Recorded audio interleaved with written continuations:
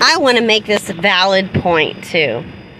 Why is it you act like I have to earn your love or your respect, or I have to do something spectacular to be respected or treated with, when I say love, I'm talking about godly love.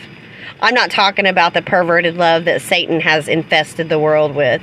I'm talking about godly love, godly respect and love. Why do you act like I have to earn that? And it didn't take anything. I didn't have to earn your hate towards me. I don't have to anytime. All I have to do is sit here. I don't have to earn the hate. Why do I have to earn a certain way that you want me to be to get you to respect me?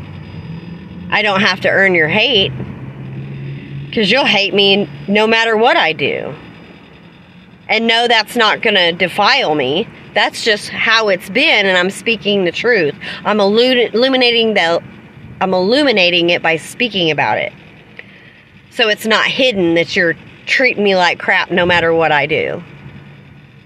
It's called illuminating the problem. It's not called manifesting it.